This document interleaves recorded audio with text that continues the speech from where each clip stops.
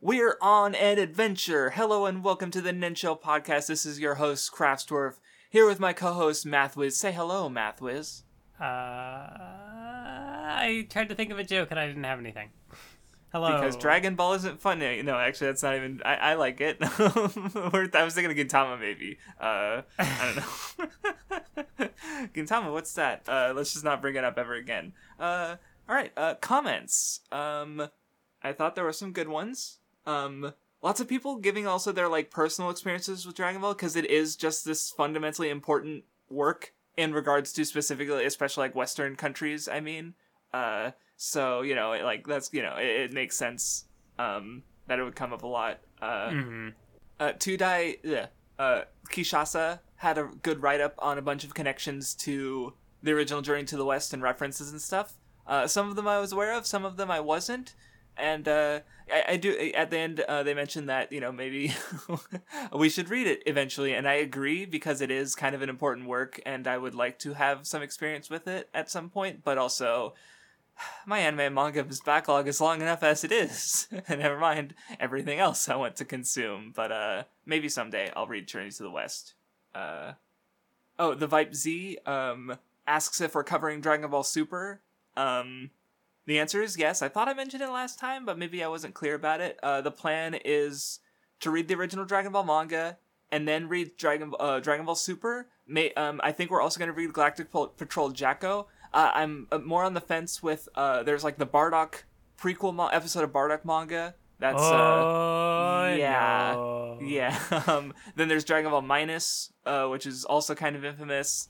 And then we're also going to watch the Broly movie, and we're going to watch all of the original movies and Battle of Gods and everything, those two, right? I'm assuming no, just because, we already know what happens in them, and I don't think they're, Jacko's a little different because it's, Friends is a prequel, and also it hasn't been adapted to anime, so I don't think you've seen, or, the character maybe, right? But, you haven't actually read Jacko, have you?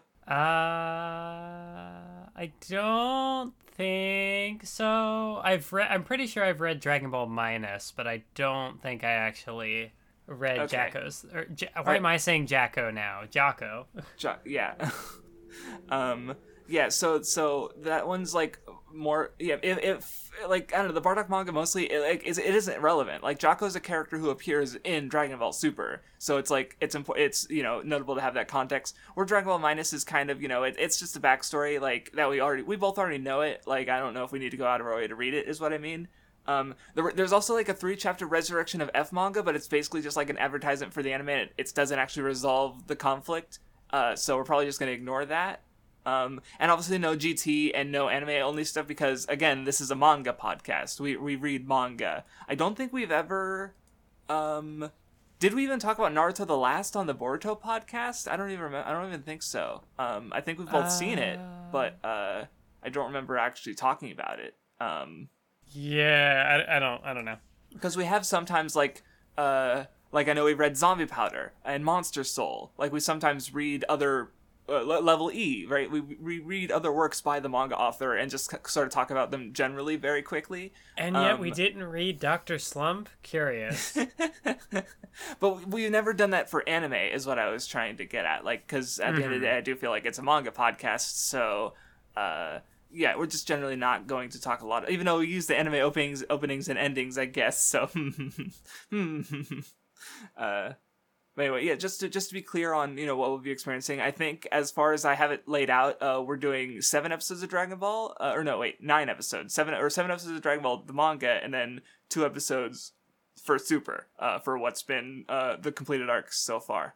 So this comment was interesting. 27 Daniel, they actually came onto my server recently, and, they actually know Japanese, which, is why they were able to give, their sort of perspective on power levels in the Japanese fan base, and they mentioned that it kind of seems to be something that kids are really into, especially in tokusatsu communities, of which characters can beat who, right? And that's but they said that that's something maybe that they grow out of, and I definitely think that's true to a degree. But what I realized after that, because I've also thought about this distinction, or how the different fan bases are with anime and manga stuff between the two countries, because I think it's kind of interesting. because like obviously it definitely happens in the West where like there's people who like experienced Pokemon or Power Rangers or Dragon Ball as a kid, but then they grew up and they weren't really interested in that anymore. But then there's also more like otaku, I mean us too, like we're nerds.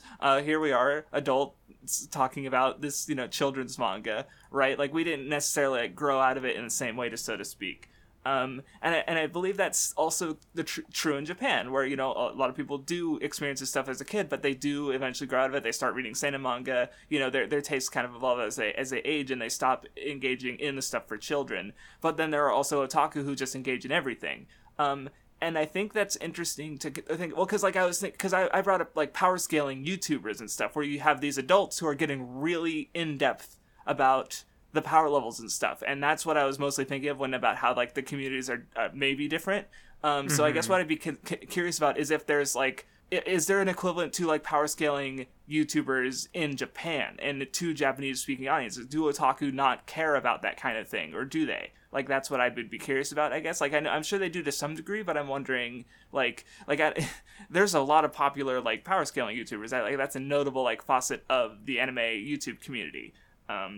And so, well, I guess to go back to my original point, why I think the West is maybe a bit different, or I guess it's the same in that you have the people who grow out of it and the people who don't, but the difference is that like anime is just like there's a huge difference between like Sazai-san and One Piece, where like most of the like a huge portion of the country has consumed it in some level, where compare that to America, where even the most prolific things like there's lots of people who haven't consumed them. So there's just like a discrepancy between those people who grow out of it and the people who the more, it's because it's more niche in general, I guess. So it's a bit disproportionate, the differences, I guess, which is why you get like the people who are really into anime and stuff. Like there's just I don't know how to phrase it. I had it phrased earlier in my head better, but so yeah, I guess I would be curious about hearing more about, like I said, about are there these, power scaling YouTubers in Japan or communities in general who talk about this thing a lot? I don't know.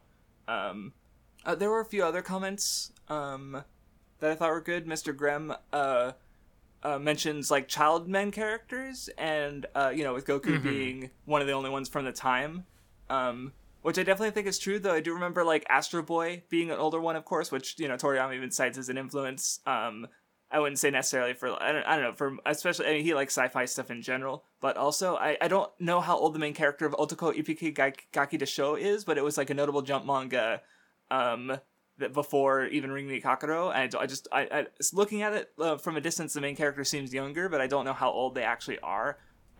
So like, but yeah, Goku's definitely like, we talked about how he's definitely feels kind of notable in regards to, especially like later on, younger, like there, I don't know, it's like, I guess what I thought about is, I don't know if like how much is, Goku was an absolutely a popular main character, and there's definitely characters like Luffy who have been influenced by him, but also I'm just way more aware of series after Dragon Ball compared to my awareness and knowledge of series before Dragon Ball, so maybe there are like gaps in knowledge, so I don't know, I just wanted to be aware of that because I did know of a couple examples, but anyway, the last one I wanted to bring up was Drema mentioned how like a lot of people seem to miss some of Goku's characterization, and Grem's response made me think of how like, because a lot of people have only experienced Dragon Ball Z, and I checked and I realized, oh, it's obvious why, because like, okay, say you're aware of Dragon Ball and you want to go through the original Dragon Ball.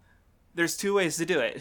You watch 150 episodes that adapt like 16, 15 volumes, like Jesus fucking Christ, that's a lot.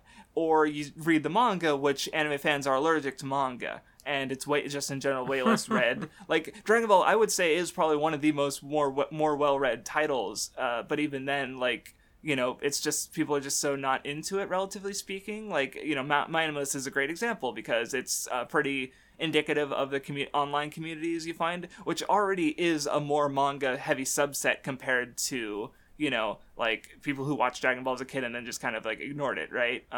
Like people who've seen Dragon Ball versus people who've read Dragon Ball. So it's just like, and then you also have like Dragon Ball Kai, which skips Dragon Ball. You have Dragon Ball Abridged, which focuses on the anime. and the DBZ anime and skips Dragon Ball. So you just have a lot of a lot of people, their only experience with Dragon Ball is Z. So it makes sense that they miss a lot of Goku's like key characterization, because it happens like it's not even like hard to grasp characterization. It's just like but it's just in material a lot of people haven't consumed, I guess, and and so like you also don't see how he changes. Like even in this reading there was a moment where like, hey, I've gotten better at being able to tell boys from girls with just looking at them. And it's like, yeah, like character development, woo. I don't know, but it's like, I don't know, as just comments that are I guess comments that are just making me think of things that are interesting. But yeah, I liked reading the comments. So I did read the comments, I swear. I don't know, hopefully we'll have more to say, or you'll have more to respond to when we get later into the series, but we'll see. Because Z is definitely the point where people are like, exact for the reasons I kind of mentioned. It's just more what's the word I'm looking for? I can't think of the word. I don't know. we'll get there. So, starting the reading, I guess real quick to get Mathis saying something. I'm having good Tom flashbacks where it's like, I'm the only one talking, Mathis. But no, what did you think about the reading overall?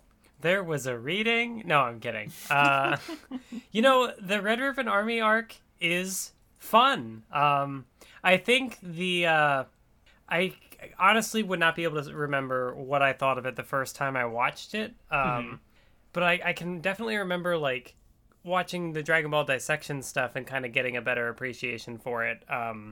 But yeah, like, going through it, that was sort of, like, reinforced that, like, this arc does a lot. Like, it still manages to maintain kind of, like, I'd imagine this is sort of the last of, a big arc contained within more, like, what's the word? Episodic, it has, like, an episodic structure yes. to it, but it is also a larger... complete arc. And from this point on, you get, like, another tournament arc, which is a lot more serious. You get the stuff with Piccolo, and then Z happens. And it goes so from, like, yeah, and then, like, stuff. Yeah, after this, you go, like, I guess, yeah, that's a pretty notable difference, because, like, even though arcs will have their more minor antagonists, like, I wouldn't say Red Ribbon Army is really framed as like, oh yeah, Goku's gonna eventually beat up General Red or Commander Red or whatever his title was. Even thinking about it from the sense of like, like when they go to Namek, and sure they have like all these different antagonists to fight, but it's not, it still kind of has, the Red Ribbon Army arc still has that like an adventure feel to it. Whereas like in later arcs, they might fight different people, or there might be different stages of fights, but it's not like, okay, we do a thing at this location, and then that takes us over to this location, and then we go over here to this other place, and, that sort of thing. Yeah, I guess it kind of changes the goal. Like, I think, because, like, with Namek, it's like, yeah, Frieza's there. He's just the strongest guy, so there's this, like, notion of beat Frieza, where I think, at least in the Android and Cell Saga, there is a bit of a difference, because, like, the antagonist changes, like, 3 times, so it's not like, you start the Android stuff and it's like, oh yeah, beat Cell. He doesn't exist yet, right? So it is a little different in that instance, but, I definitely think, yeah, the difference between, like, Red Ribbon Army and Piccolo is because, through the Piccolo stuff, there's just this general thing, like, the general goal is beat Piccolo, where in this arc, even though, yeah, there is this recurring antagonist group with its, supreme leader, it's not like beat Red Ribbon Army or beat Commander Red. It's find the Dragon Balls, which I think is reinforced with like the last part of this arc, which isn't about beating up the Red Ribbon Army because they're already destroyed. But there's still more of the arc to go because they have to get the last Dragon Ball, which involves Elder the Baba, the Seer, and like it's not so it makes sense that like and this arc I think because I know it's Mysteria Fusion's like favorite Dragon Ball arc, I believe, or one of them. If it's not at the top, like I know Saiyan Saga, I think it was up there, but it's been a while since I saw his ranking, and I know it's changed at times. But and I like because I don't know, like the fan base of Dragon Ball is so big. I don't think there's like a consensus good arc, and in general, like a lot of people just think the series is heavily flawed in the first place. Like I think people like Saiyan and Frieza. I think and Cell has some fans. Boo less so. But Red Ribbon Army, I feel like, is definitely the, I guess, the hipster choice of like, oh yes, I read the original Dragon Ball, and I like it better than Z. Yeah, like, I think it has.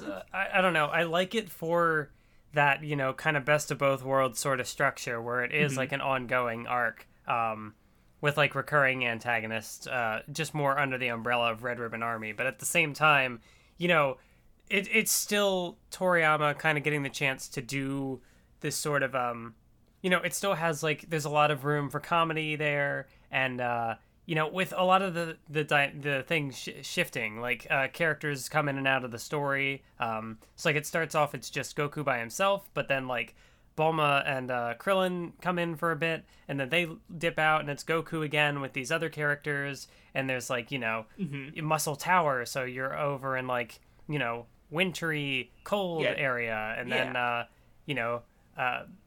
underwater in this pirate cave, and then you're in the forest and you're climbing this tower to go train with another master, and it's just it goes all over the place. It has an opportunity to still have that adventure feel to it, and it makes it fun to read in that way, because it's not repetitive in that way. It just yeah.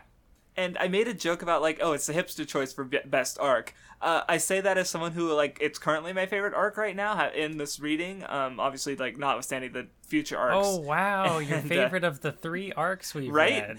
But it was also my favorite arc back when I first read the manga back in 2012. So, like, I say that, like, prepared to be the hipster. I see, and that's the thing is I don't know how I'm going to respond to the later content when it becomes, because like that's the thing is it's Dragon Ball becoming more like the series that I do like, right? Because I do like Naruto, Bleach, One Piece, Hunter x Hunter, like a lot of the kind of series that we've read so far, they were inspired by the material that was adapted into Dragon Ball Z, not the material like not that it wasn't there and it isn't important to the manga overall, but like so I don't know how I'm gonna view that material, because I hope to like it, and I know some of my friends also really like it, but it's just I'm so far removed from it that I don't really have an opinion at this point, obviously, not having read it. How rereading Dragon Ball made me change my score from a 9 out of 10 to a 1 out of 10. So that's not to and yeah, I think especially if you like that adventure aspect more than the battle shonen aspect, I suppose is what I'm getting at, because like, yeah, even if I like only give Dragon Ball like a 7 or an 8, like let's say including the later material, like yeah, that's probably because I do like those other series I mentioned more than Dragon Ball for what they do with the battle shonen stuff. But so I can also understand like just liking that adventure stuff more because like I guess maybe I haven't read enough of these older and because I know there are older adventure manga.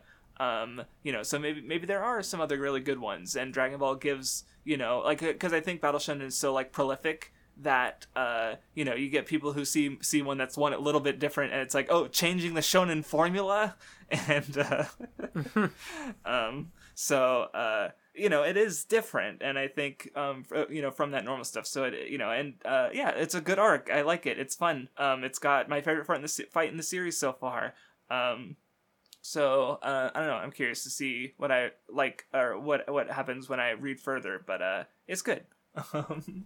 Yeah, I think that was just something I was able to better appreciate, that the structure of it, how it, because like Dragon Ball as a story changes a lot over the course of its run, and like, but also having a broader perspective on like how other shonen action narratives kind of evolve, how it'll go from kind of the more episodic, or just probably those types of manga in general, because like you don't know if you're going to get canceled or whatever, and so like you got to make the early stuff interesting, and it gives you the opportunity to flesh out the world and characters and stuff.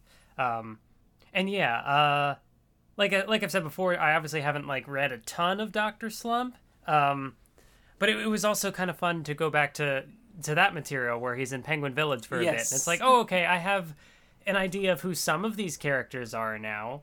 Yeah, that was one thing I noticed while reading it again, is just how much I didn't know in this case, because it's like they're definitely leaning on gags that I should know, because Dr. Slump was really popular, and I would assume a lot of people reading Dragon Ball as it was publishing were probably aware of Dr. Slump, right? Even if they hadn't read or watched all of it, they'd at least seen some of it, and I've seen none of it, or read none of it. So going through these chapters is the most experience I've ever had with Dr. Slump. So but we'll talk about that later, I suppose. But anyway, the arc starts off. We first get introduced to the Red Ribbon Army. Goku beats their ass, which becomes a recurring thing. This was also there was definitely stuff that the anime added that I kind of had like flashbacks to because it wasn't in the manga. Okay. I'm pretty sure this character who shows up first, Silver, has like the anime gives him a little more gravitas instead of Goku just, beating him up immediately. See, I actually did remember, I think I remembered an anime edition, and I remember thinking about it in particular because I really liked it. If assuming my memory is correct, but I only remembered the one. So if you have any, it was from the Tao Pai Pai. I also did remember. That was the other one I was gonna. Okay, gotcha. That was the other one I remembered. Yeah, because that one stuck in my head for what? When were they airing Dragon Ball, the original Dragon Ball on Toonami? Because that's when I would have watched it. So the fact that that one specifically stuck in my mind, it must have been it was good. And I want to talk about why it's a bit of a shame that it's not in the manga. Because I was even looking forward to it, and it's oh wait, that wasn't there. Sad. But anyway, you get the see, I guess reading it now, obviously I think of Spandam in Enia's lobby where he's hearing about Luffy causing havoc and he's just he beat 5 men. Wow. And then you have Commander Red who what Silver was beaten by a child? Get out of line. You're going to be executed. Just the way they consistently underestimate Goku.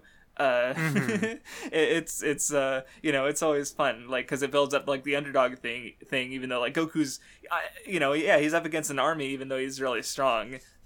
But it's always satisfying to see there was one I really liked later because General Blue goes from he's just a kid, old man and a turtle and a lady, and then they start being really impressive. And he completely flips to the other direction to assuming they're all highly dangerous threats to the point of, and they didn't even when his men got chased off of. To use the turtle, right? He's still being dumb, less dumb overall, but it's funny because he's gone from none of them are a threat, just take them out, to oh god, they all could be threats. The turtle is dangerous. Run! I don't know. It's just that was funny. But anyway, Goku gets the first Dragon Ball. He goes up to the snow area near Muscle Tower. I think also just more specific instances of that, still having that kind of episodic structure to it. When Goku's flying around on Kintone, but then Silver blows it up, and so it's okay, now Goku needs another method of transportation, which means Toriyama gets to draw another cool airplane thing, and he's got this little robot sidekick guy who, and then the plane crashes. They get into the cold mountain region and the technology freezes, and so then it's no more robot character. But it's one of those little things where it's just comes and goes. But reading it through the manga specifically and getting that more episodic chapter by chapter feel for it, it's I think more prevalent. Mm-hmm. No, yeah, well, and vehicles kind of also just come a recurring thing. I remember, at one point, I think they want to go to the Red Ribbon base to support Goku, and they comment on how they don't have any vehicles anymore because they've all been stolen or lost or destroyed. And the transportation is it's and I guess it is interesting to see that, especially knowing that later on in Dragon Ball everyone can just fly, or Goku can even teleport, and transportation stops being a thing. So it's kind of neat to go back and see it being so such a concern overall. Even though at the end of the day it's not a big concern because they can usually pretty easily get or remember that they have vehicles or take them, but it's still neat to see overall.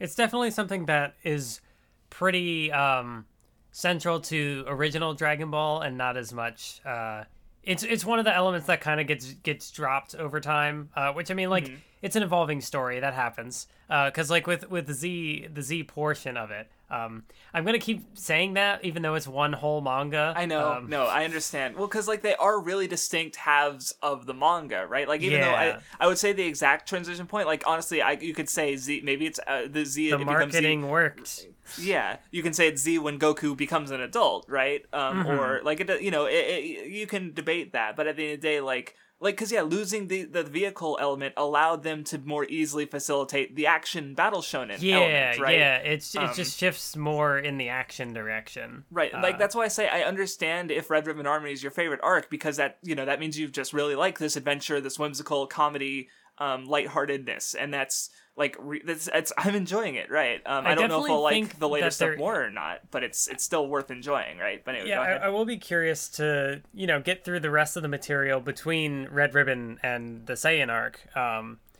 because like I think that there definitely is a different appeal between the two, like between early Dragon Ball when Goku's still a kid and then when he becomes an adult, and it's a different set of characters and stuff. But of course, that's not even to say that the early portion of the story isn't also pretty action heavy, because obviously the next arcs we're going to be getting are they're also pretty dramatic and serious and fighty. I don't know. Yeah, and there's definitely some longer fights. Like I think the longest fight so far were like Goku versus Jackie Chun and Goku versus Tao Pai Pai, which were like not just because most of the encounters I would say are just a chapter or two, maybe. There's not that there are like I think the purple, the ninja, that was a longer one, but that was also more of a gag fight in comparison. Not that like especially Jackie Chun didn't have gags. But I guess that's where Tao Pai Pai, and we'll talk about him later, of course. But he does kind of like in general, like already, I'd say the manga is shifting tone, right? Like because Tao Pai Pai is this way like more brutal and serious character as an antagonist compared to even like Commander Red, who he like the way like anyway. I'm skipping way ahead, but we'll talk about it. So anyway, Goku gets rescued.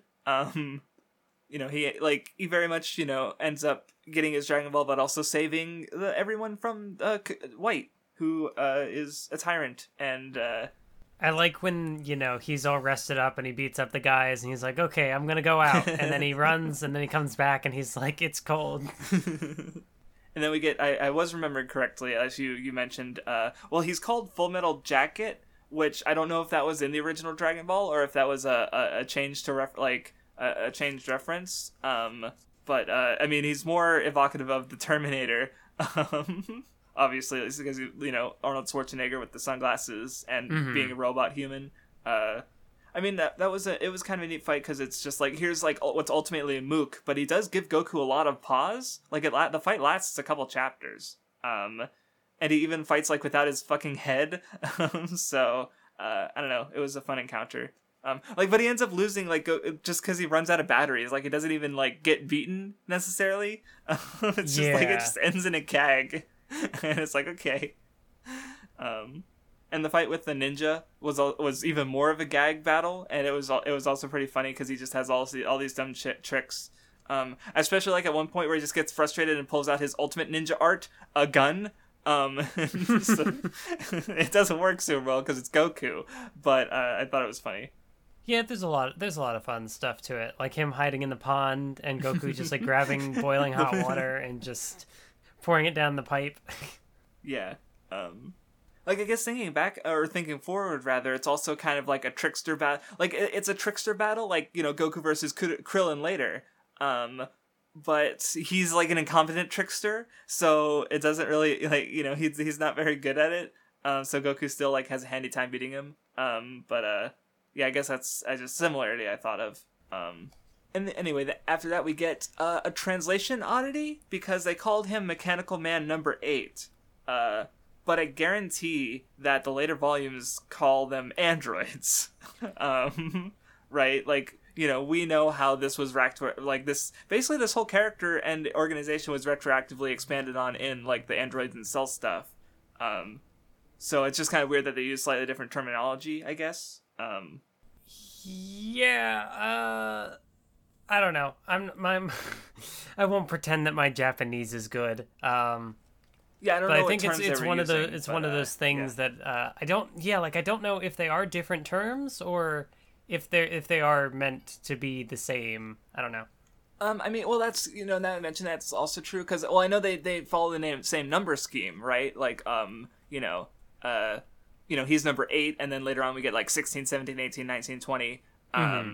But, because now that you do mention that, I actually, like, because one thing I'm aware of, because, I don't know, because by my understanding, like, androids are, and maybe this is just sci-fi nitpickery, but androids are robots that are made to look human, but they are purely robots. Oh, yeah, I remember because, like, of all things, in Team 4-Star, they're like, well, technically they're cyborgs. Thank you, that's what I was getting at, right, because, like, Jiro and 17 and 18 were made with a human base, so they're technically cyborgs, where I guess Android 8 and maybe 16 would be robots, or androids, rather, because they look human.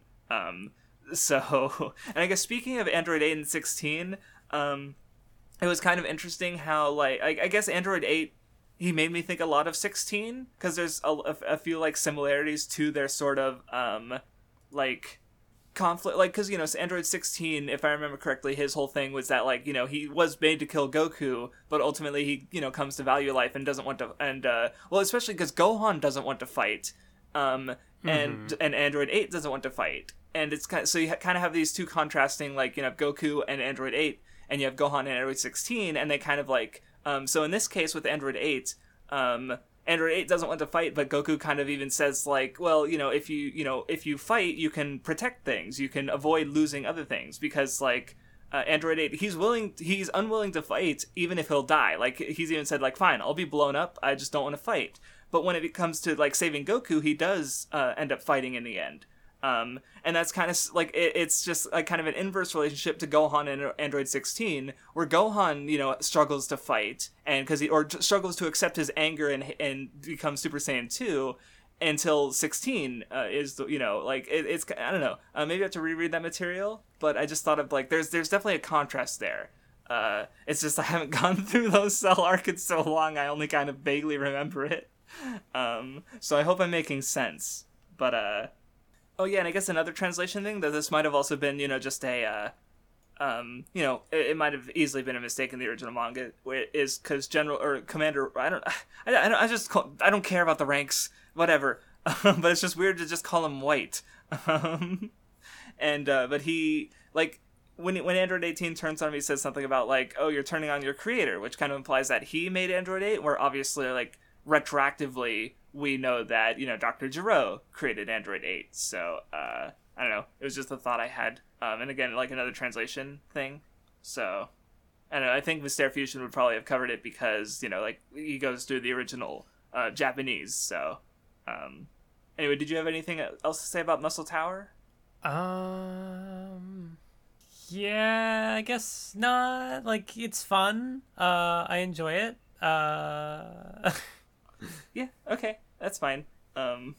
Okay, the comedy-wise, I really like the first chapter after that, because Goku goes to find Bulma, and he goes to the city, and he's never been in a big city before, and just the chain of events that takes him to Bulma is just like, it's just him being innocent Goku, and it's just funny, yeah.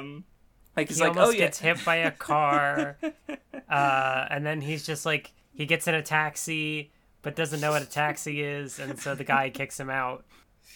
And then he's like, especially the part where he's like, oh, you need money to get information in this town, or in this city. And then so he talks to the random lady and gets information, like, oh, where's a police officer? And she's like, right over there. And he just gives her money. And she's just like, what?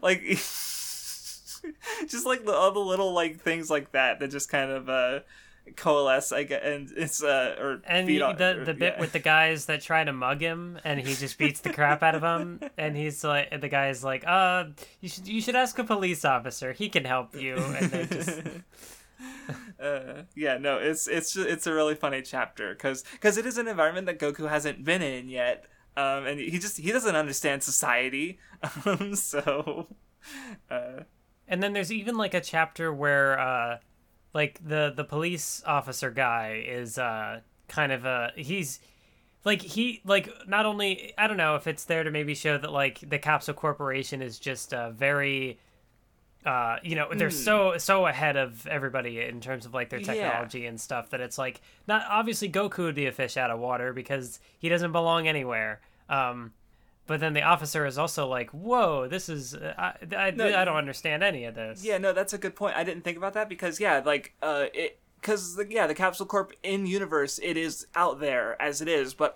to us, the readers, like, we don't know what's, like, the whole setting is kind of out there, right? So the cop is there to sort of ground our perspective, I suppose, and go like, okay, yeah, this is, like, yeah, it's weird that he has a garden with, like, dinosaurs and cats and dogs, right? Because Goku wouldn't fucking react because he just takes everything at face value, right? So just have, and it does kind of flip the script versus the previous chapter where, in the previous chapter, Goku's the fish out of water and he's the weird one. And now the cop is the only normal one, and because Goku's just like, hey Bulma, and he's like, wow, you're sure casually talking to the heiress of one of the most important corporations in the entire world, right? So it's like Toriyama's still a good comedy writer. It didn't just magically go away. I also like the little back and forth where like I forget what it was. They like try to figure out where Bulma is, and it's like, oh, she should be at school, and then she comes in and she's like, yeah, I cut class, and that you have the officer who's just like, you shouldn't do that. But then also in the little garden place, how there's like, oh, Dad's got a soft spot for stray dogs and cats and dinosaurs. It's just a fun world. Yeah. Oh yeah, and also like after that you get Goku, Bulma fixes the radar, and she decides to tag along with Goku, and there's like a gag where she uses like a shrinking device and then immediately gets stepped on by her mom, and we seeing her parents and seeing just how like airheaded they are, it kind of like frames how Bulma is just like she just gets impatient and yells a lot. Right, like, oh, this is her environment, like, that she grew up in, right? Like, of course she's like this. Well, that, and you also kind of get, it was funny how, like, she talks about looking for the Dragon Balls with Goku, and her dad is like, hey, find me, like, a hot young woman or something. And then her mom is like, hey, find me, like, a hot young man or something. I forget exactly how they phrase it. But it's like, it's obviously not something that the series ever digs into because, I don't know, I don't think Toriyama's the kind of writer who would, Yeah, it's definitely, I don't know. Yeah, but it's like just something in the background as like a gag, where it's like, oh, these two don't seem to really have the best relationship. Well, like, even if you look at Bulma's mom, like, she's definitely more of like a kind of trophy wife, right? Where she's like, not the smartest lady, but at least that, I mean, I guess she's kind of attractive, and maybe she was more attractive years ago, like she's already, a mother of a, so I don't know, but because I remember in my pervert character video, I heavily reference an article, and one thing the article mentioned is that like a lot of marriages in Japan just aren't sexually satisfying. So this is an example of that, I suppose, where, that like, so maybe to a, Japanese audience that would just more register as commonplace with them having desires for, partners outside of the marriage because of the, dissatisfaction at home, which is like, but yeah, it's calling attention to a lot, with very little, I suppose. But it also kind of makes you wonder if that doesn't also kind of rub off on Bulma in some way, that she is, very fickle about like the kind of men that she, like, True. She's already done with Yamcha. Right? Like they just had this, oh wow, we finally met each other, we fulfilled our dreams, and now she's like, yeah, Yamcha's a fucking bitch, let's go. I'm going on hunt for Dragon Balls. Like, yeah. It's already not looking super good. And then I think we find out that, Yamcha cheated or something, or, I'm thinking like years of material into the future, but, it didn't go well, because, Bulma did get married eventually, but, that wasn't to Yamcha, so, I remember Mysterio Fusion talking about it, but it's been so long that I don't remember many of the details. It's so weird, like, thinking about, like, Bulma and Vegeta later, like, at this point in the story, where it's like, oh yeah, I forgot that they're even the same character. Yeah, because, she gets older, and, I guess she, at the end of the day, like, all these characters are kids, and I guess Goku, like, because I was kind of mentioning, like, Krillin, he's pretty different as far as he's first characterized versus, where we know him in the Z material. where, you know, with Goku, he is largely similar. Like, there's definitely change, and there's already been change, even in just in this reading compared to the last one. So, but, it, you know, compared to, like, the other characters, I guess he doesn't change as much, but he's also, like, way more central to the narrative, where, like, yeah, it makes sense that Bulma would just, like, grow up and have her own things going on outside of the story, right? Because, yeah, she's still kind of, like, a brat, and maybe not the best person, even at this point of the story, but, you know, as an adult, yeah, I don't remember her being particularly, you know, Bulma, I guess, is one way to put it. So yeah, good point.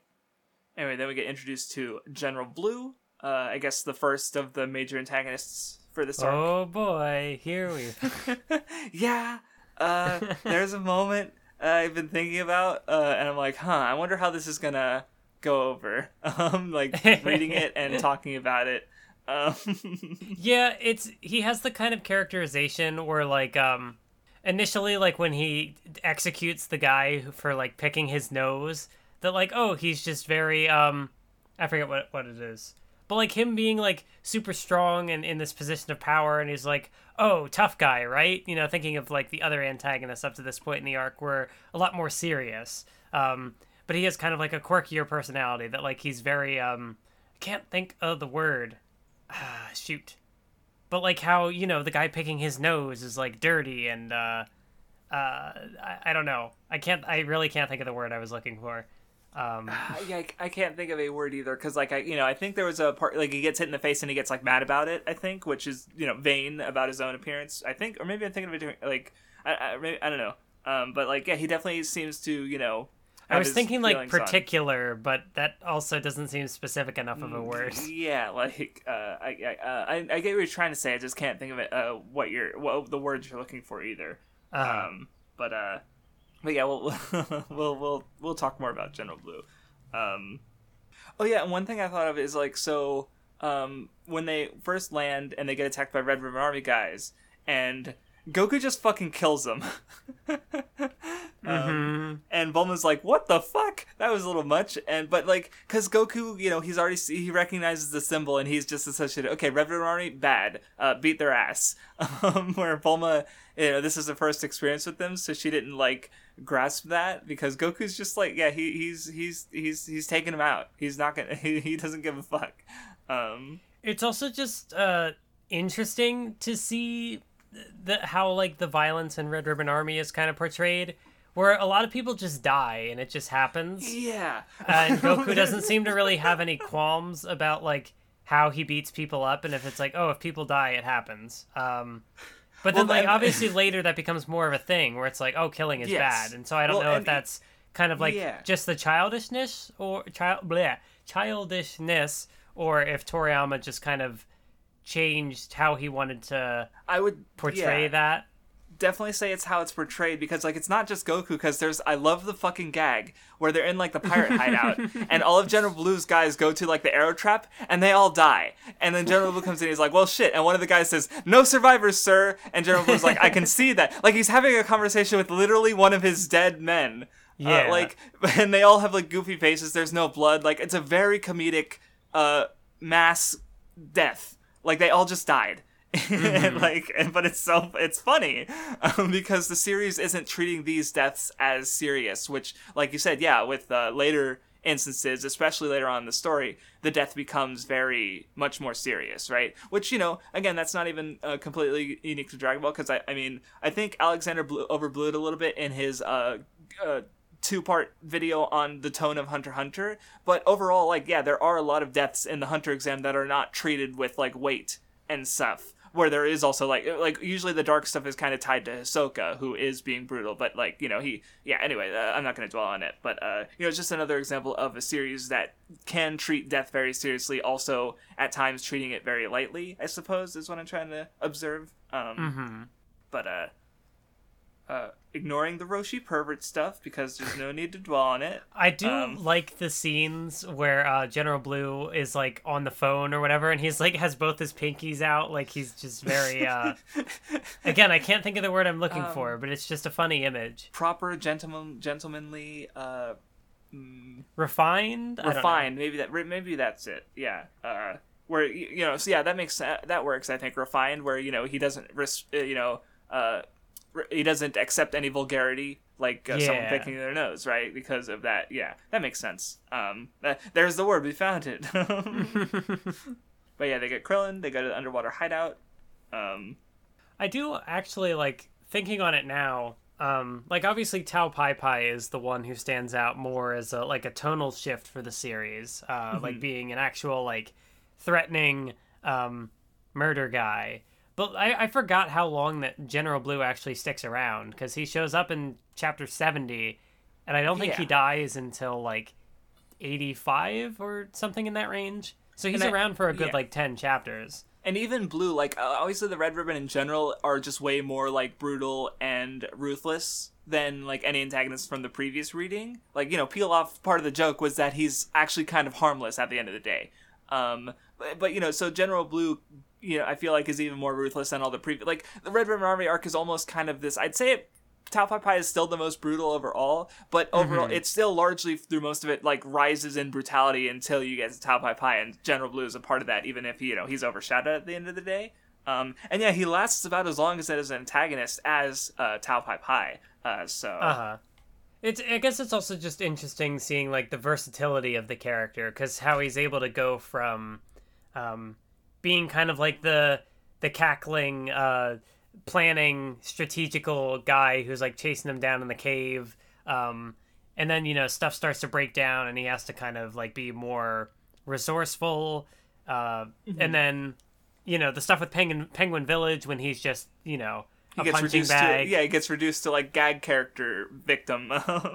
Right, so yeah, that's true, because like compared to Tao Pai Pai, like even though he is like the darker character, relatively speaking, like General Blue is able to be more versatile because he's kind of at like that sort of transition point, I suppose, relative as far as like this arc goes tonally, where series wise, like Tao Pai Pai's he doesn't blow up planets or anything.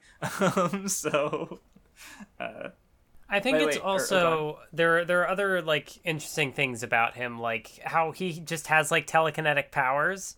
That's right. Which is not really something that like the later series has much opportunity to do a ton with, other than just like energy beams and basically stuff focusing on ki. But this isn't ki, it's something totally different. There are some other examples like where characters will just like make clothes or other kind of creation stuff, like there's some examples, and telepathic communication, but it's definitely more toned down compared to the original it's Dragon not the Ball, same sort of point of conflict where like he is able to like freeze Goku and Krillin in place and they like can't move, right, so that those sort of like fighting tactical abilities like don't really have much implementation in the long run. So it's just kind of interesting to see him exist. And I guess alongside it also kind of works with the thing of like we see later that Karin is also able to read people's minds. And so it's like, oh, that's a master thing. Yeah, no, I thought about that when he just like, yeah, I know all your shit, Goku, where it's like he basically did the same thing Roshi did in the tournament with right, like so it's like an inconsistency that you don't necessarily get all the time with the series in general, but it's it's cool. Yeah, it's just interesting to see things that pop up in the series now that can't really get much focus later, especially when the story is more serious. Then it's like, okay, if somebody had these telekinetic powers and could like freeze people, we would have to figure out a way to defeat that and stuff. Like I actually remember, because like it's actually a less extreme version of Kinnikuman, which massively has flashbacks. But I remember Yuta Tamago in an interview, or one of them mentioned that like how they got away with a lot in early Kinnikuman that would not fly at all with audience nowadays, because audiences nowadays, I guess they want the more consistent stories with the more understandable rule sets. So something like Kinnikuman or early Dragon Ball being the toned down example, it would just like fly less with audiences nowadays. So I guess that's part of why the shift is, because of what readers want. But it's still interesting to see that in those old manga, I guess, is what I'm trying to get at. Because it's different, like I said. So anyway, as General Blue's causing shit, we get a little fight scene with Roshi and Launch on the island, which I thought was really nice, because like I love the turtle. waving the leaf up to Lunch's nose, and she's like, oh, she leans into it because she's like, oh shit, I'm in danger. Launch is strong enough to handle this. So she like Launch beats the guy's ass, and it's like, fuck yeah. It's also just kind of interesting that she is now, like both halves of the character are now, what's the word? Like, I don't want to use the word like domesticated, but like like she does still have her moment later where she betrays the group and like runs off with the diamond. Right. But she doesn't just like beat up Roshi as like, who are you? Why am I here? She's now seems to have more of an idea of like, yes, she's acclimated I've been here, to her. Yes, exactly. For a while, so clearly I must be here for a reason. Right, like my other self hasn't gotten hurt, so it must be relatively safe here and fine. Like it'll be, I can just not shoot these guys, and of course until she sees opportunities, like, yeah, I'm gonna take this fucking diamond, it's mine now, bitch. But can you blame her too much? She just wants money, I don't know. But yeah, no, it's nice to see her like having this little moment in an action sequence like this, and just the natural result of her thing, and Launch beating the shit out of a guy. It's nice. Anyway, they go into the pirate's place. They have the harpoon gag that I talked about earlier, which is good. It's also kind of cool seeing the characters have another opportunity to kind of showcase the fruits of their training, like Goku able to jump across the whole thing, and Krillin's like, oh, I can do that too. But then he like smacks his head on the top because he jumped too high, which I don't know if that's maybe like tying into the fact that, he was more prideful of the two before. And so maybe he was trying a bit hard to kind of match up to Goku and got hurt. That makes sense. Yeah. Or maybe I'm reading too much into it. No, but then of course, I like it. Bulma, they have to just like drag her over because she wasn't trained with any martial artist. Nope. So anyway, I guess we get to the weird part that where they the Bulma and Krillin split up from Goku. They find the treasure. Blue finds them, and Bulma's reaction is to hit on him, and apparently he's gay? ? Yeah, it's I don't know. I feel like the anime, of course, like by the anime, building on things more might have played into this more. Mm-hmm. But it actually, like, the manga, I don't know, like it doesn't seem very clear whether he is or isn't. At least I don't know. Like, I didn't get the impression. It seems more like it's playing on the idea of like, oh, he's very prim and proper, so this might be why, right? But he doesn't seem to like play in on the joke. He's just like, what are you talking about? Well, the way like he, like he got his and I was remembering correctly because his face got hurt, and he's like, oh, how humiliating. You can't be allowed to live, like. Right, like, so like there's a pride there, but I guess so yeah, like reading it again, like, oh, he even says like my beautiful face, so there's like a vanity there that I can see being like maybe someone would call that like gay coding or something like that, and maybe if you, but like at the same time, you also have things where like he's like, ew, a woman, disgusting.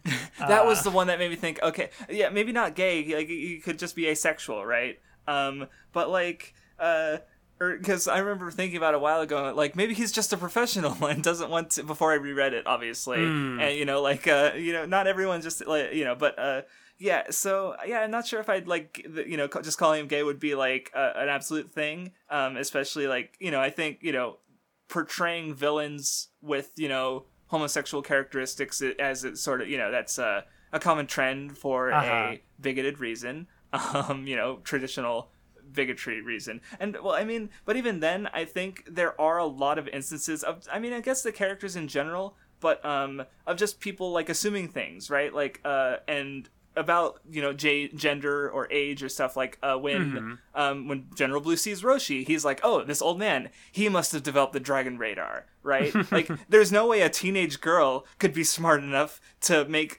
such a high-tech piece of machinery that outstrips like our big machine that can't even find the Dragon Balls with that level of certainty, right? Like just that kind of, I feel like there's some other instances. But just where, of course, Goku is the one who overall like succeeds the most. He's the one who has no pretensions about anyone, and he's just, and like even with the overall thing, you could say like, okay, yeah, Commander Red, he wants to be taller and he's to be taller, he made an army to wreak havoc over the world and rip it up to find these Dragon Balls because he's too insecure about being being small, and the one who destroys that army is even smaller. Right? So like, you just have all the, I don't know. I felt like there were some more examples, but I can't think of them right now, but I don't know. It was a recurring little thing I noticed. So, I don't know. I forget how I was going to tie that back to General Blue, but, I don't know either. But anyway, so yeah, they, but I think also, go on. Well, before, I think also like the thing about it is, even if it is potentially kind of like, I don't care for this. The story moves on fast enough that it's like it's not something the series ever dwells on. Yeah. Which I think was brought up in one of the comments that like, even if Dragon Ball's comedy can kind of be hit or miss with people, the series moves quickly. So it's not like, I think they also did mention Gintama, where it's like you can have a whole several pages with a bunch of text like really going in and exploring the full potential of a joke, whereas like with Dragon Ball it's a lot of just it's a fast moving manga, so if there's something you don't like, it kind of just happens and moves on. Yeah, no, yeah, I agree, because especially and I could see why that would be a nice pace, and especially because don't want to linger on something we don't like. Oh yeah, I like how there's a little bit where the I guess regarding Blue being refined and rejecting gross things. There's the mouse that like scares him, and so Goku like, I'm gonna save you, stay in my mouth. And it's just ew, but also like I guess he saves the mouse so it doesn't die. There's something kind of funny to me as well about like he opens a capsule and it's just a gun. It's just a shotgun. So I don't know, because like a lot of the capsules have been for like big machines and stuff. True. It just, I don't know, something about the image of just a gun, just like the poof. I don't know. Yeah, no, I guess that makes sense, because when you're so used to the capsules being vehicles, like, well, behold, my gun, like, and there's something funny there, right? Anyway, they get to safety. Launch takes the diamond, sneezes. Blue comes in and ties them up, and takes the Dragon Ball. That was a fun use of the gag that like Lunch isn't there to be tied up, so that way they can have a savior at the last second. Which I mean, I think we're already kind of getting to the point where I don't know how much else Toriyama can do to make that joke of like, oh, she sneezed and she become violent. Yeah, it was already kind of a limited joke as we talked about, but because I think after this point she stops showing up very much, if at all. Well, I'm pretty sure she's a background character in the next tournament arc, but that might be it. Gotcha. Because obviously, like Oolong and Puar and stuff, they stay background characters for basically the entire series. But yeah, Lunch not so much. So anyway, Penguin Village. Yeah, this was kind of fun, seeing the like fake out. I'd imagine they probably would have even really ran with it when it was like published weekly in Jump, because like it starts off where it's just the Dr. Slump cast. Yeah. They're just walking around chatting. No Dragon Ball to be seen anywhere. And then a couple of pages in, you see Goku appear, and it's like, okay, Dragon Ball. Yeah, and I'm like, who are you people? Except Aurelie. I know Aurelie a little bit. She's a robot. She's strong. She broke the earth in half once. Most of these characters, I don't know, because I only read a volume. But, like, the doctor is there, and the scientist. They're even joking about him trying to get screen time when he has no reason to be here. So, yeah, but... you have the guy who looks like Yamcha. A little bit, yeah, for sure. Or I guess it would be more accurate to say Yamcha looks like him, because he would have been written first. Right, that makes more sense. You're right. But yeah, so it was kind of interesting reading this, where it's like, oh, I know who Raleigh is. I know who the scientist is. Like, I'm aware of some of these characters. I've seen them talk a couple of times. And then there's just like everybody else. So it's like, you didn't show up yet. You didn't show up yet. I don't know who any of you are. Yeah, and they like, we just kind of have to accept like any powers or gags like at face value with them. Like there's the baby that just kind of fixes the Dragon Radar because Dr. Slump can't because he sucks. Or at least he's not on Bulma's level. I don't know if he's actually like he made a Rayleigh, so he can't be completely incompetent. But also I did know about the Superman or Superman, the Superman character. I mean, Goku I've also read versus Superman death battle. Let's go. I mean, he can't even beat General Blue. So power scaling logic out of the he's no good. Yeah, I don't know. I guess it is interesting seeing how like Toriyama, you can kind of see where some of the things are different between Dragon Ball and Dr. Slump, because like the technology, nobody knows what the fuck the capsules are, or what is this Dragon Radar? Why is it so advanced? And I don't know. It's kind of fun in that way. I think also you had mentioned. Oh no, you didn't mention it. It was one of the comments. Talked about like how Goku is kind of one of those characters who grows up with the audience of Dragon Ball in a way, and it's kind of interesting seeing him, or more specifically thinking of that while looking at the crossover with Arale here. And of course, knowing that she will also make appearances in Super way later, how it's just kind of the contrast between the two characters, that one, is able to grow up and kind of become an adult and become a father, a grandfather, that sort of thing.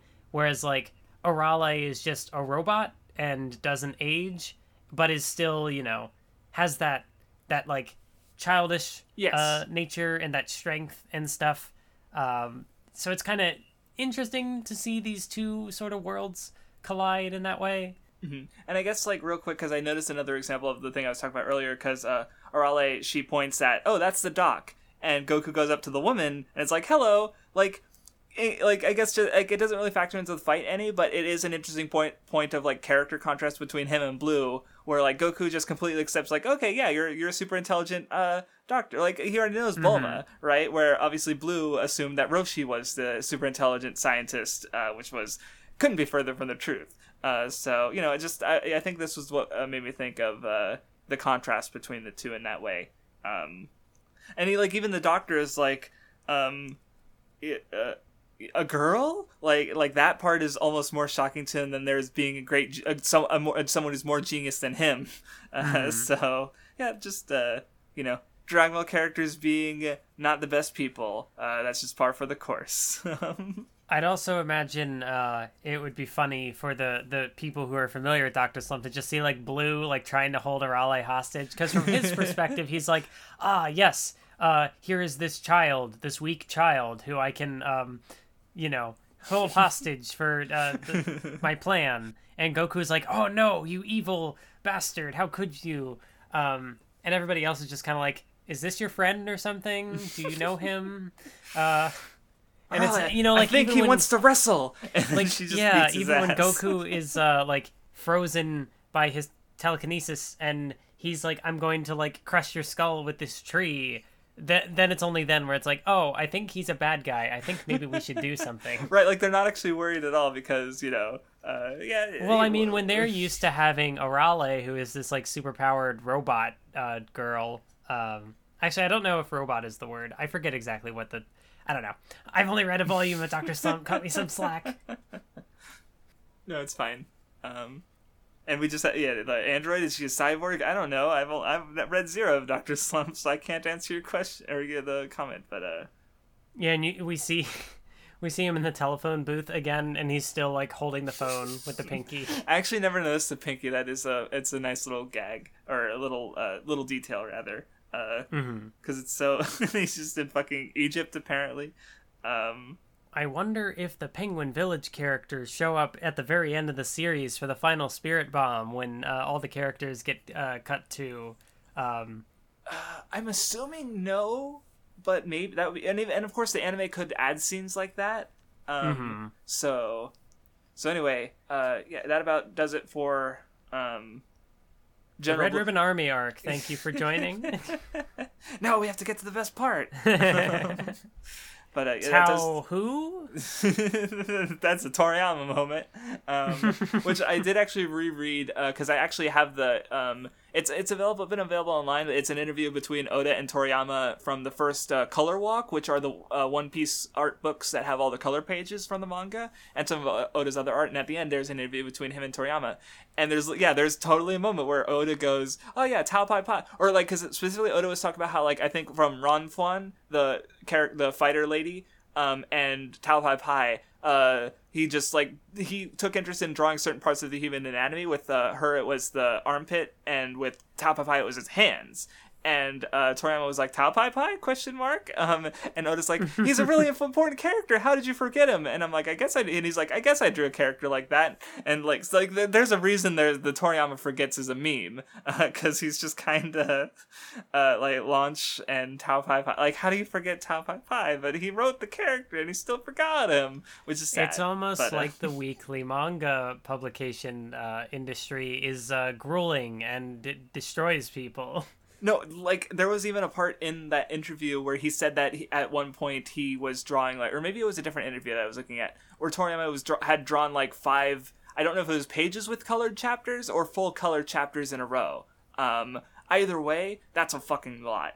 And, like, as I mentioned, that was part of the reason, like, because Pablo didn't leave a comment, and I didn't ask for him to, but apparently some other authors of the time, because I mentioned the Golden Trio, Togashi, Inoue, and Toriyama, apparently, like, also, like, Dragon Quest, the Dai's Great Adventure artist, also a popular series that had a lot of full color chapters, also a series, like, he's been doing Beat the Vendelbuster for years, because it's like, he can't do a consistent release, because doing the full color chapters kind of, you know, again, like with all these other artists, just they struggle to draw the same way that they used to. So like reading that, it's like fuck. But well, and also knowing that, like, having the context of when Dragon Ball was even kind of conceptualized. I actually don't know if I still have the link for this interview, but like Toriyama in one interview mentioned that like he had to think of, like, because Dr. Slump was super popular, that like what he had to think of what his next series would be and really like plan that out while he was still making Dr. Slump, because, you know, Shueisha or whatever like wouldn't let him end the story unless he had like the next big hit that it could replace Dr. Slump. And so he was not only like doing his weekly Dr. Slump manga and working on that, but he would then have to like set aside time in that week to do planning and stuff for Dragon Ball when that would come out. And so it's like on top of, you know, as if drawing a weekly manga isn't enough, he had like this other workload in there for that period of time, and it's just like, geez. Right, yeah, it's it's a brutal industry. So maybe he wanted to forget all that period of his life. I don't know. But anyway, so Goku's going to get the next Dragon Ball. I think the dad, it's Upa is the kid and Bora is the dad. Okay, just making sure I remember the characters' names. But yeah, they're strong enough on their own. But you know, Goku saves them, and they even have the 4-star Dragon Ball, which is interesting because, like, you know, they're like, because I guess it's going back to Goku's heroism and stuff, where he decides to, you know, originally his goal was to, you know, get the 4-star ball because that was his, you know, his grandpa's memento. But then he ends up deciding to use the wish to bring Bora back to life. You know, so you know, him just being more of a hero, I suppose. Which is good in contrast to Tao Pai Pai, who like is introduced easily killing General Blue with his fucking tongue. Like, between that and the way he like, plane too slow. I'm just gonna throw this pillar and write it. Like, like even reading it now and knowing where Dragon Ball goes, it's just a really cool display of power. And it like instantly sets there's boom, like almost all of his characterization, everything you need to know in like a chapter, and it's like he just has a lot of impact, I suppose. But yeah, then he crashes down, kills Bora pretty easily, who just seemed to be pretty strong in like taking care of all the Red Ribbon guys. And then he, I think, gives Goku like the easiest loss that Goku's had up to this point. Because like Yamcha gave him some pause. Jackie Chun ultimately beat him, but it was like what, a 5, 6, 8 chapter fight. And Tapai Pai just like Goku does the Kamehameha, and he's like, you ruined my clothes. Like, what? Goku's signature attack did fucking nothing. And so Tapai Pai just like wrecks him. And it's, very, he's got a lot of impact. So it's baffling that Toriyama doesn't remember him. I guess that's because he left way more of an impact on readers in that way, I suppose. See, after he kills Goku, he leaves to go get his clothes fixed. Obviously more important than finishing delivering the Dragon Balls. I mean, the target's already dead. But of course, Goku is fine. And he decides to go training with Karin after climbing the tower. And then, we already mentioned that, he just read Goku's mind like Roshi did, which, I guess it's just a thing that you can do if you're really good at martial arts. I was trying to think, because I know, with certain character names, I couldn't remember. For some reason, with this character, I don't remember if that is actually what they translate his name as, but if it's not, then I couldn't remember what it was. And the first thing that came to mind was Whiskers the Wonder Cat. I think I heard that. I think it was in the, what was it? Harmony Gold dub? One of the very original? It was one of the super early because there was a couple attempts to dub Dragon Ball and bring it over before it actually became popular, and I do remember hearing about that. Because it's just so, what the fuck? They're not even trying to translate it at that point, right? They're just, completely making things up. So, I mean, is he a Wonder Cat? Yeah, but it's a setting with lots of wonder animals who do crazy things that, he's not really a Wonder Cat in this setting, I guess. He's just a good martial artist. Anyway, I'm belaboring that. But yeah, the training is nice, because you just get, especially, the moment where, Goku thinks about, snatching it while he's sleeping, and but he changes his mind, and he's like, oh, he's different from Roshi, what Roshi would totally do that. He's he can be a sneaky bitch. But it didn't work. It was almost kind of a test. And then of course there's also when Goku has to he climbs up and down the tower in 3 hours after some of the training, where before it took him a day. So just lots of little things going into the training that are cool. It's good. It's good shit. And especially, the payoff at the end, where it's okay, here's the super powered water that will make you sdstronger, and it's this is just ordinary rainwater. And it's it was the training, and it's Yeah, it's a good trope. Well, because and I want to talk about more, because the anime adds a scene where if I remember correctly, where Tapai Pai goes and drinks the water as well, but instead of doing the training, Karin just gives it to him because, he's a fucking assassin. He doesn't take any shit, right? So he doesn't actually benefit from the water, really, because the water isn't the point. And I think that's just a really good analog for, the two differences between the two characters and their whole fight. Because, to go back to the fight, I guess, they fight again. Goku is able to, not give him pause and, show his strength, immediately. And instead of, Tapai Pai's reaction is interesting, right? Because Goku did lose, and his reaction was and you could even say it's the result of Roshi's lesson, right? There will always be someone stronger. So yeah, Goku's just he's gonna keep getting stronger and see the world. So Goku got stronger, right? Because the point for his character isn't to accomplish things necessarily. It's just to just gradually self-improve and stuff. That kind of feeds into the water training, which I think also is why Hunter x Hunter having the detours can be more valuable than the destination. I think that's not only a really good idea explored in Hunter x Hunter, but I think it's just a really good idea in regards to maybe even just stories as a whole, but especially these long-running shonen series. I think I mentioned in my MHA video how, because there was the IGN article that was complaining about the one fight, and it's no, this has nothing to do with the main plot. Why are we focusing on this side character? And my reasoning to counter that is well, the story isn't it's not just about the main plot of this arc. Focusing on the side character is a detour, but it's one that will likely matter more in the future because MHA is a bigger story. So having all these side characters and little things to focus on at times, those are little detours that make the whole journey more like better at the end of the day, right? So to tie that back to Goku is like, he's going on these detours. Like here, this is an arc or a part of the arc that changes like his overall goal because he decides to bring Bora back to life, which is a detour. But because he's able to like appreciate those little detours and improve himself, where Tao Pai Pai isn't a character like that at all. He only cares about his goal, money. And so, like, when he's about to lose, instead of, like, self-reflecting or self-improving, finding a way to be a better martial artist, he pulls out a weapon, a sword. And I love Goku breaks the sword, and then he puts away his, I can't pronounce the actual name. Noiba, thank you.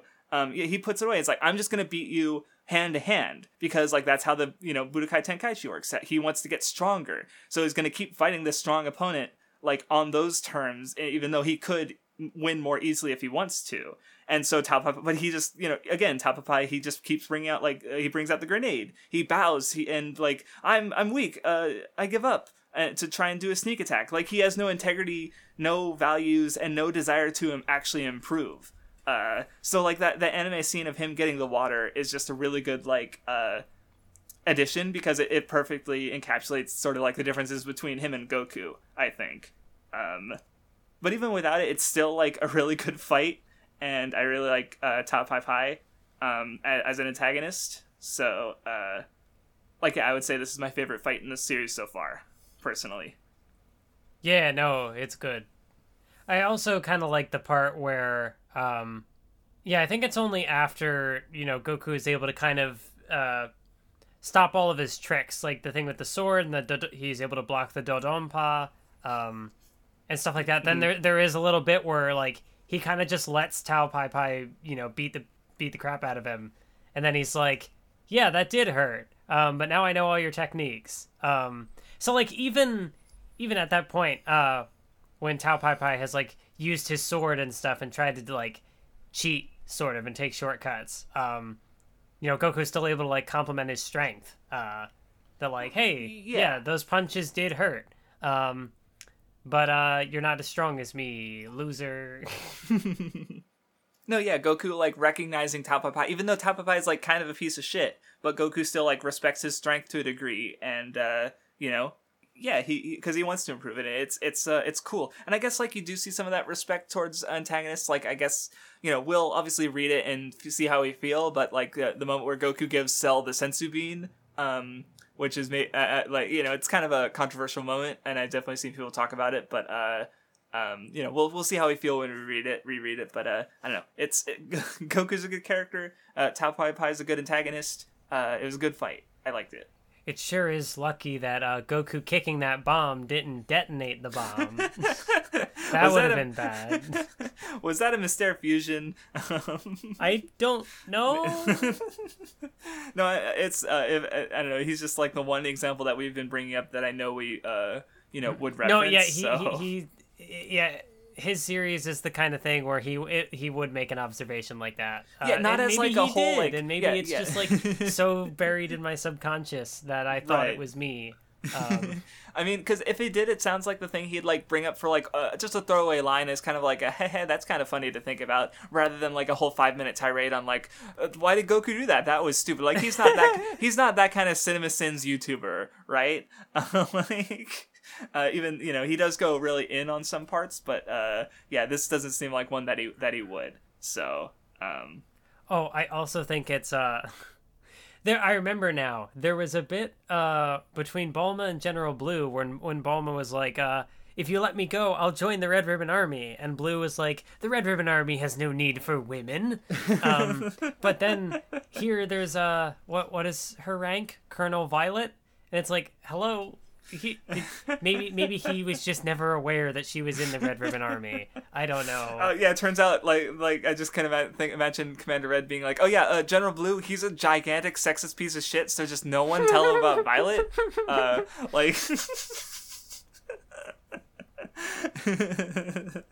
I can see that happening. General Blue, I hate that guy.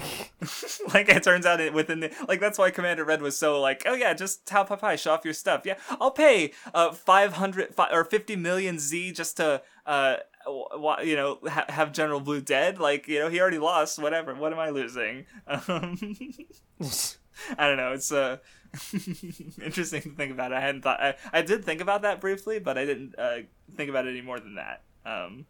It's also like one of those things that like she's there for 2 panels. Right? Not much of a big character. I just thought it was funny in the context of that one interaction. Yeah, no, I agree. But anyway, I thought it was weird at first because like Bulma, they find out that, oh shit, Goku is going to fight the entire Red Ribbon Army alone. Is he insane? We need to help him. Which is good friends. But he doesn't need their help. But they do still end up being relevant in the arc after. Or in the part of the arc after, rather, when they go to Baba. So, like, because I remember being confused, I was like, well, you guys were useless. But no, it's like, there's more to go. So it works out. But, and that's, of course, kind of the, like, Jesus fucking Christ with, Goku just took on a fucking army of, like, the most ruthless crime group in the world. And just like, yeah, he's fine. Everything's fine. He just beat their ass. It is kind of nice to maybe perhaps see a little bit of a character development, maybe. I don't know. But, like, before when Bulma shows up and is a part of the arc, she's like, the minute she finds out about the Red Ribbon Army, she's like, why am I here? I shouldn't have come. Why did you bring me? Let me leave. But, like, here, they recognize that Goku is going into, like, their stronghold, and they're like, oh, we should help him. So, for a moment there, she's able to not be, I don't know. Yeah, maybe it's too presumptuous to call that character development, but yeah, she like that's the thing is like they have their instances of being bad people, but ultimately they're the main characters because they are good people in the end. Where the bad character, the antagonist, even if they have that like peel off having their moments of harmlessness, they're at the end of the day not the best people.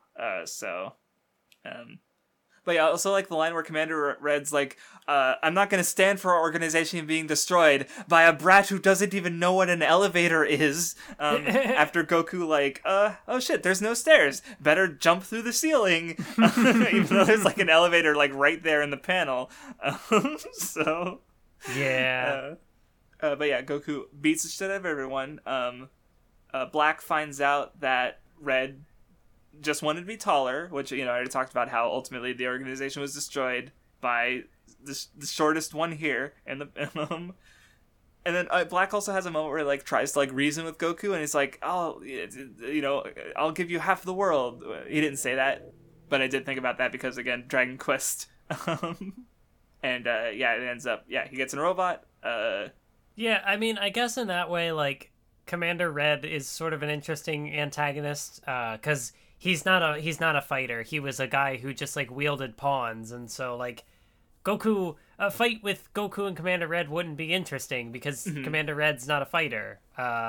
So, yeah, he just dies before Goku even gets there, and it's, I don't remember any other instance of something like that happening in the series, where it's like the main bad guy doesn't actually end up confronting the protagonist. I don't know. No, and that is pretty rare because like I even compared him to Spanda before, and I didn't think about that aspect too, where he is like they're both these weak leaders who ultimately like they're the people they command do the actual fighting, so to speak.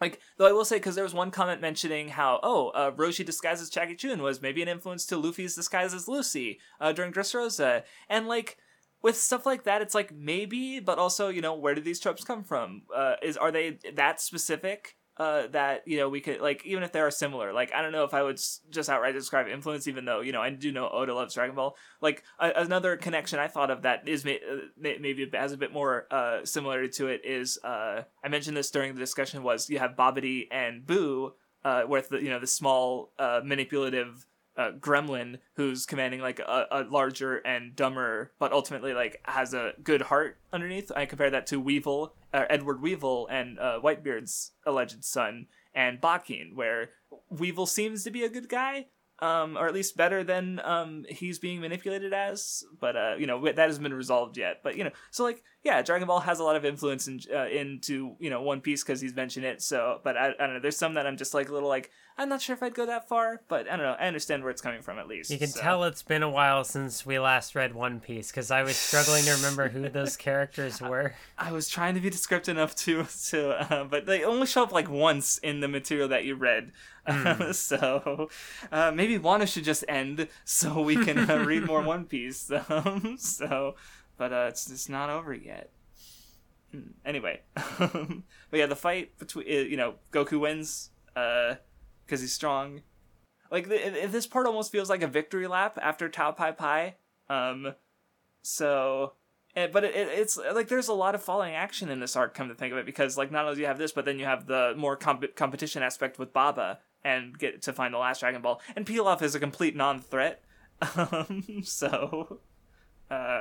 It's also interesting power scaling as far as bombs go, because at the very end, when Goku, like, he kicks away the bomb that blows up Tao Pai Pai, but then also with the Red Ribbon Army, the Black Fire is a big bazooka gun bomb thing that like blows up a mountain, and when Goku kicks that one, he's like, ow, which goes to show that if you just that's what they really should have done, is just found like a really big bomb, and eventually it would have been too strong for Goku to kick away. You're right. I can't say anything to that.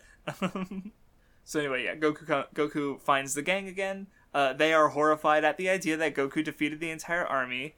And Roshi even notes that like he might have been strong enough, but he might not have had the stamina to do so because he's older.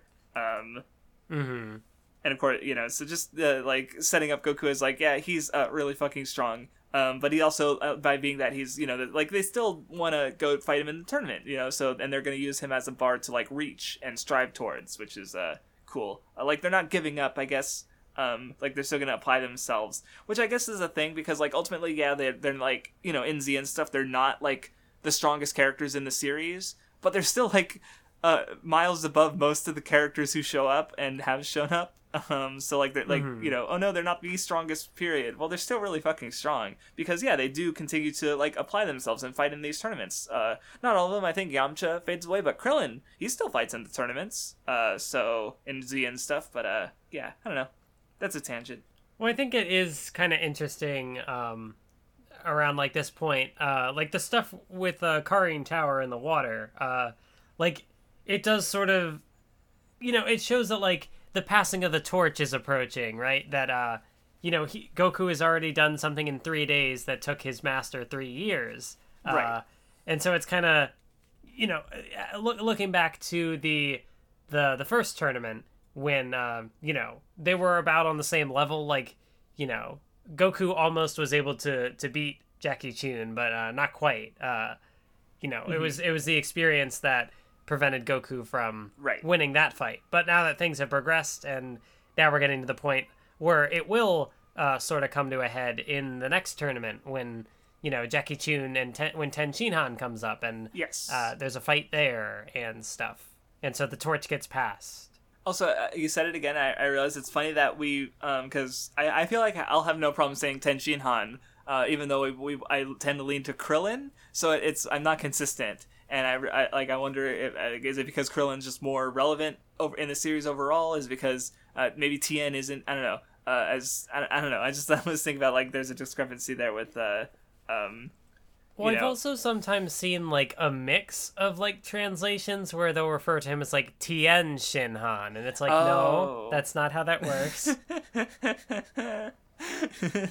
Like they compromise. I think that's actually what the dub of the original Dragon Ball does. I think Funimation's dub of that, because especially with him being a more focal character, I think if my memory is correct, so it's just kind of like, I don't know.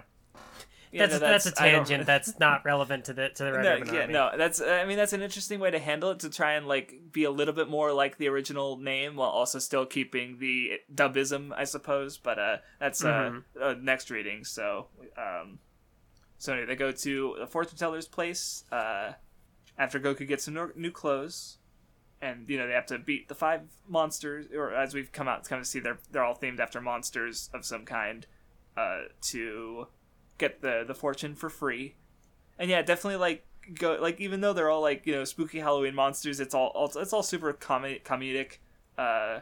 Yeah, it's definitely, like you said, the falling action from the Red Ribbon Army, right? Where there's, there's some good gags. Like I like the one where Upa he puts his arms out, and he's like, "I'm a vampire's worst enemy, a crucifix," and like only then is the vampire actually afraid. Like before he's like, "What are you doing?" And then it's like, "I'm a crucifix." He's like, "Ah!" Like it's completely a mental thing. Like he's so dumb. It made me laugh. There's a pervert thing. Not so much with the Invisible Man. That happens. Moving on. The mummy is there to be another guy who beats up Yamcha, but then Goku beats him up. Poor Yamcha. Yeah, he just keeps getting beat up. He's absent since the tournament, and he comes back, and he's like, "Ooh, I'm looking forward to the Red Ribbon Army. I haven't, all the people at this school in this city are too soft." And then he tries. Yeah, he does his best. But yeah, then Goku beats up the mummy, easily. And then the Devil Man comes out, and Goku's like his natural counter, because he does the beam to turn the evil into his heart and make him explode from the inside. And Goku's just like, what was that? Which of course I like that one. I guess that's another like One Piece reference that's a bit like they're so similar. It's kind of hard to not think about with Boa Hancock and her petrification thing with Luffy, and it just completely doesn't work on him. And Goku beats up him too. I do wish, I wonder how I would have reacted to this if I didn't know that it was Grandpa Gohan. Because there's definitely a point where it's like, it's spelled out right before Goku he's unmasked, but it's I don't know, it's still neat to finally meet him because he's been so important to Goku's life. So yeah, and he's also a pretty strong fighter. And the way the reveal works is good because he does know. How does he know Goku's tail is his weak spot? I guess especially what gets me is after the fight where because Goku has not cried up to this point, and we don't really see his crying face, but he's glad to meet his grandpa again. It's I don't know, it's sweet. Did you have any more to say on those fights? Any of those fights, or shall we just move on to the end of the arc? I mean, they work as kind of a...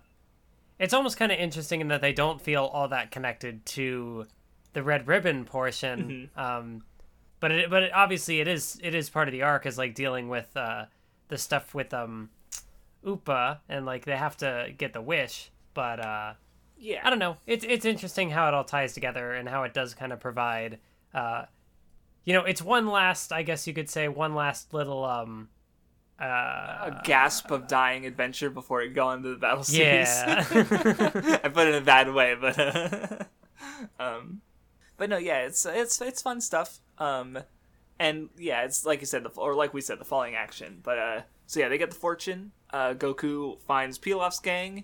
And of course, there's the whole build up and payoff with they find out through satellite that Goku's weak spot is his tail. They didn't watch far enough to see Goku's tail get ripped off. Yeah. And so they're completely ineffectual as always. But yeah, Goku gets the Dragon Ball. Goes back, wishes for Bora to come back to life, and he's actually able to pick out the 4-star Dragon Ball from, which actually it would save them a lot of trouble, especially later in the series where Goku's even faster, to be able to just grab all the Dragon Balls before they fly away or chase after them. But when they said I don't know, it's just a thought I had. Doesn't matter. But yeah, they promise to meet together for the tournament. Roshi gives them some training, and yeah, that's it. That's the end of the Red Ribbon Army arc. Yeah, Tao Pai Pai was definitely the highlight for me, but there was a lot of good stuff. It was fun. I enjoyed it. Yeah, it's a good arc. I liked it. Dragon Ball, good. Gasp. Hot take. Yeah, so I'm curious. Next reading is because it's technically the end of the quote unquote Dragon Ball material, but like I said, it kind of it it might as well be Z by the end of it, because just the way that like it's already kind of shifting its tone, and Goku's older, more action focused. So yeah, I'm actually really curious about the next reading. Yeah, and also, isn't the next reading the one where it's a big reading, just considering what all we end up reading for it? Yeah, it's chapters 113 to 194, which at the end of the day, that's only like 80 chapters, but it is 3 arcs, because it's the 22nd Tenkaichi Budokai, Demon King Piccolo, and Piccolo Jr.